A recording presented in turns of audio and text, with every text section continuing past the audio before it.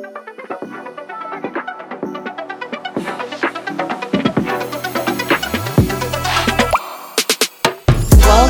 to our first unofficial episode of our very first podcast. My name's Nabila. My name is Tulasi. And this is Not Your Model Minority. The reason we call it an unofficial episode is because it's really an opportunity for us to explain our podcast and introduce it. I guess the first thing we should probably do is explain our name and what a model minority is. The model minority is a myth, and for years it's been used in North America as a racial wedge between Asians, including South Asians, and other POCs, persons of color, including Black communities. The model minority myth is based in eugenics and white supremacy and characterizes Asian immigrants as polite, law-abiding citizens who have found success as a result of innate talent or their work-hard immigrant mentality. It not only poses a problematic idea that Asians are a monolith, but it's also used to suggest that the failure of other POCs, like Black people, are not a result of inequities and racism, but somehow their own fault. This myth also erases the racism and inequities South Asians experience and forces us to approximate whiteness. So basically to assimilate and not really question the broken system we've immigrated into. This podcast was created to disrupt this myth, to basically create opportunities for South Asian Canadians to take a step back and critically analyze the space within which we're living and working, operating, influencing. We want to dismantle this myth that Canada is a country free of institutional injustices. And through this podcast, we're hoping to encourage our South Asian community to learn and unlearn and self-reflect and engage civically to help build something better. So like Nabila has been kind of alluding to, both of us are members of the South Asian community. I'm Tamil Canadian. I was born in Norway, where my parents immigrated to from Sri Lanka. So we lived in Norway until I was about 12 or 13 years old, after which we moved to Toronto. So I've lived in Toronto for most of my adult life. I spent a couple of years in BC where I went to law school. I just graduated in April. And now I'm back in Toronto where I'm working as a student at law. So I'm Bangladeshi Canadian. I was born in Bangladesh and immigrated to Canada at the age of 5 with my parents. We immigrated into Toronto, and Toronto is basically all I've ever known. I've grown up here and went to school here. And currently I am an employment and human rights lawyer practicing in Toronto. So although Tulasi and I are both South Asian, we think it's really important to express that we don't speak on behalf of all South Asian people. South Asia itself is made up of many different countries and diverse cultures.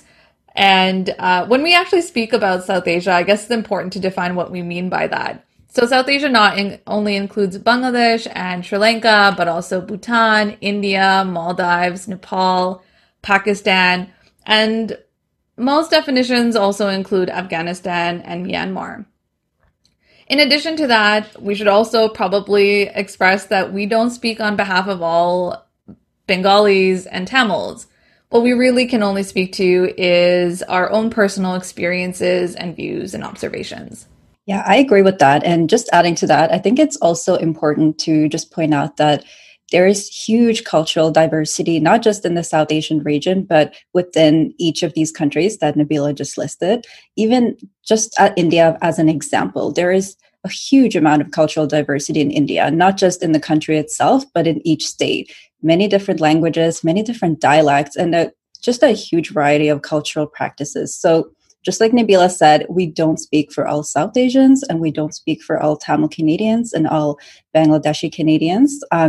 We all have our own experiences, but at the same time, we also have many things in common. For instance, we are, for the most part, most of us are children of immigrants who migrated to Canada in the hopes of a better life, better opportunities for their children. So the opportunities that many of us have had in terms of education and access to various resources is pretty much attributable to the sacrifices that our parents have made. But that's also only one facet of our identity, being children of immigrants, but because we are also settlers. So we have to recognize that our ability to freely exist in Canada on colonized lands, it plays a huge part in the continued oppression and genocide of Indigenous communities in this country. So I want to take this moment to acknowledge that the land we're living, working, learning, and creating on is the traditional territory of many nations, including the Mississaugas of the Credit, the Anishinaabeg, the Chippewa, the Haudenosaunee, and the Wendat peoples, and is now home to many diverse First Nation, Inuit, and Métis people. We also acknowledge that Toronto is covered by Treaty 13 with the Mississaugas of the Credit. So in the last couple of weeks leading up to creating this podcast, Nabila and I have had many discussions about how to best do land acknowledgements in a way that is respectful and not patronizing, and in a way where it doesn't come off as a token gesture. I think it's important for us to, obviously, we have to recognize that land acknowledgements are absolutely essential for not just for reconciliation, but also it's important that we acknowledge the kinship ties that Indigenous people have with this land, and just to acknowledge that they are the original occupants of this land.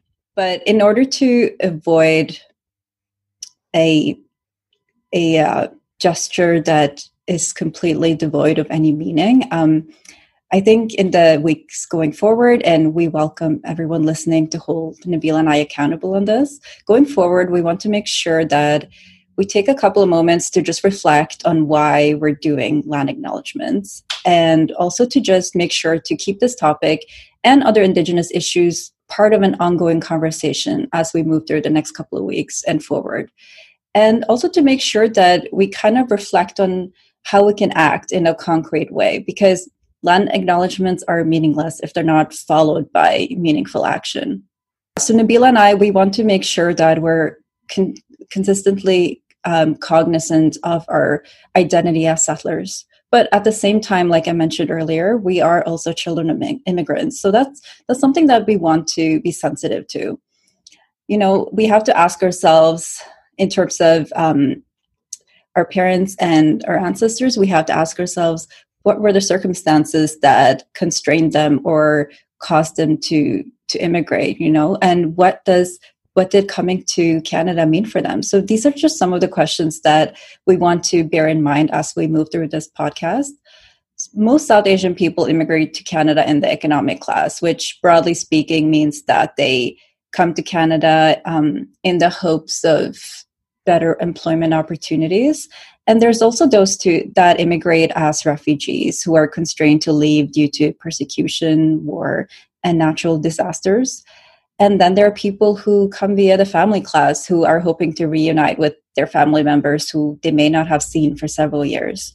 So there's a lot of reasons why South Asians and immigrants in general come to Canada. But I think it's reasonable to say that most are coming in the hopes of a better life, whatever that may mean. So that's just something we want to make sure to be sensitive to.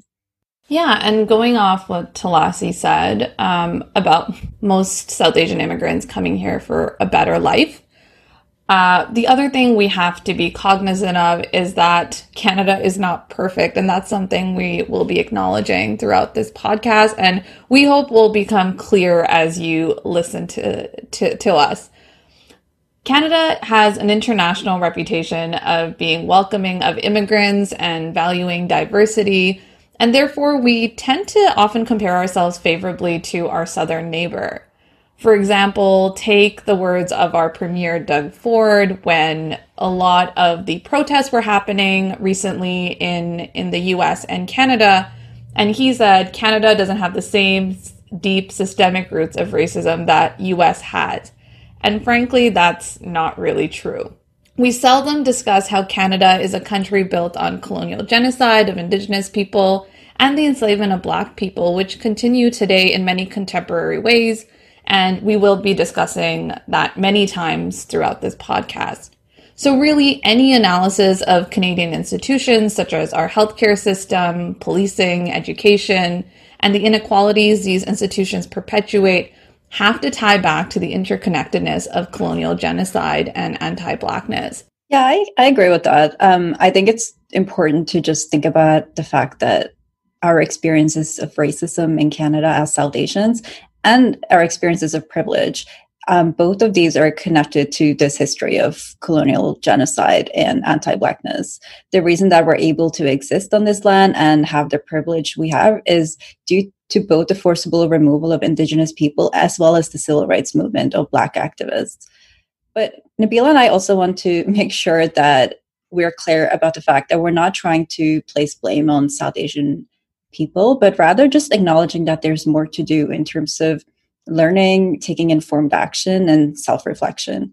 And there's a lot of different ways that you become engaged, as we will discuss throughout this podcast. You know, there's protesting, writing to the government, informed voting, and educating yourself and engaging in discourse. And at the same time, we also encourage our listeners to be more engaged at home and at work. You know, that means reflecting on your own behavior, reflecting on the behavior of the people you hang out with, your family, and also speaking up and making room for all voices at work. And Nabila and I are also cognizant of the fact that there is a lot of information out there, and it can often be overwhelming because there's just so much literature and information, as well as misinformation. So it may be a bit of a lofty goal, but we're hoping that we'll be able to break down these issues a little and maybe make the education process a little less confusing. So I guess what we're really trying to stress is that this podcast is going to be research-based. We want our listeners to know that we're committed to amplifying the voices of the communities we're discussing. And when discussing those communities, we want to be cognizant of the intersecting social and political identities of the members in those communities. This is often referred to as intersectionality, which is a term coined by Black activist and feminist Kimberly William Crenshaw. Additionally, throughout this podcast, you may experience some discomfort, and to be honest, we felt a lot of discomfort in putting this podcast together and will probably continue to do so. But it's really important for us to sit in that discomfort and understand where it's coming from. Often when we come across problems of injustice and inequity, we engage in what can be referred to as feelings advocacy. Essentially, we do anything and everything, such as donating and protesting, to make ourselves feel better and less guilty. But the problem with this type of advocacy is that as soon as we start feeling a little better, the work just stops, even though the injustices and inequities continue to persist. So what we really need to move over to is an outcome-based advocacy. And through this podcast, we hope to encourage you guys and keep ourselves accountable to continue doing the work to reach those outcomes. And we've got a lot more for you in the coming weeks that we hope you'll find both informative and educational, including conversations about policing, our healthcare system, sex and fetishization, capitalism and its contribution to income disparity, cultural appropriation, and the problem with relational trauma.